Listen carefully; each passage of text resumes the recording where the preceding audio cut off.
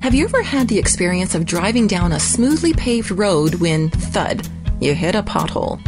It kind of catches you off guard, doesn't it? I mean, there you are enjoying a peaceful driving experience when all of a sudden you're rocked to your socks by an unexpected interruption, a pothole.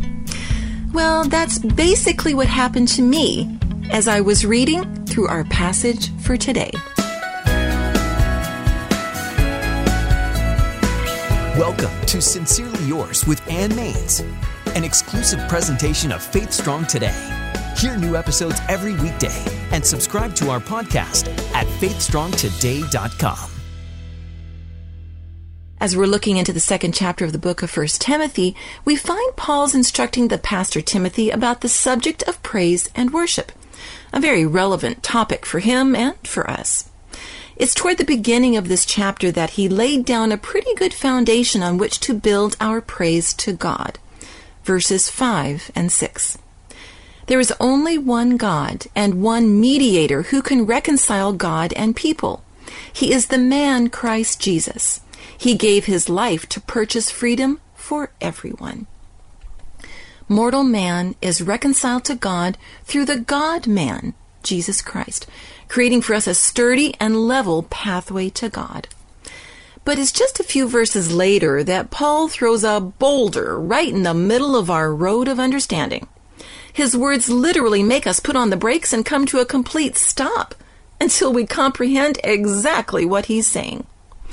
After giving instructions for men and women regarding corporate worship, Paul then goes on to expound on one particular well-known fact, that sin came into the world through the woman Eve. So far, so good. No bumps in the road yet. However, it's as we come upon verse 15 that we hit a major roadblock. Reading from the King James Version of the Bible, listen to what Paul says of women.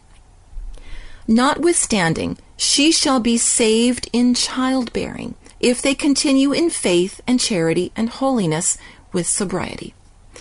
Hang on a minute. Just what does that mean? She shall be saved in childbearing? Could some people construe that as meaning a woman's soul is saved as she bears children? As ridiculous as that sounds, I imagine some could interpret it that way. But as we read through God's Word, we find one thing for certain. It will never contradict itself, because God cannot contradict himself.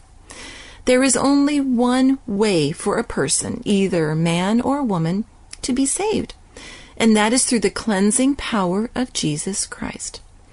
And so although we may be idling in neutral while we figure this one out, we know we're still on the right road. Jesus is that road to the Father. And as we dig deeper into this confusing verse, we find that's exactly what it's saying. Reading the same verse, this time from the Amplified Bible, listen to its expanded translation. Again, verse 15. Nevertheless, they, woman, will be saved eternally if they continue in faith and love and holiness with self-control, saved indeed through the childbearing or by the birth of the divine child. If you could, you would notice that there's a capital C on the word child. That denotes deity, the Christ child, the Son of God.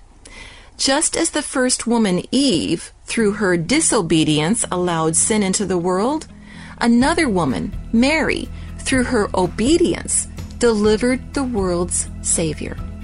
And because of that particular childbearing, mankind is no longer detoured down a path of self-destruction and sin. No, the road remains clearly marked.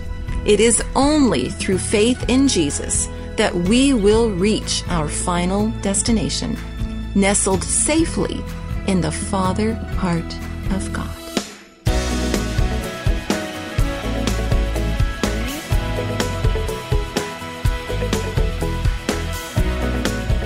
Taking you on a journey through the New Testament. This has been Sincerely Yours with Ann Maines, an exclusive presentation of Faith Strong Today.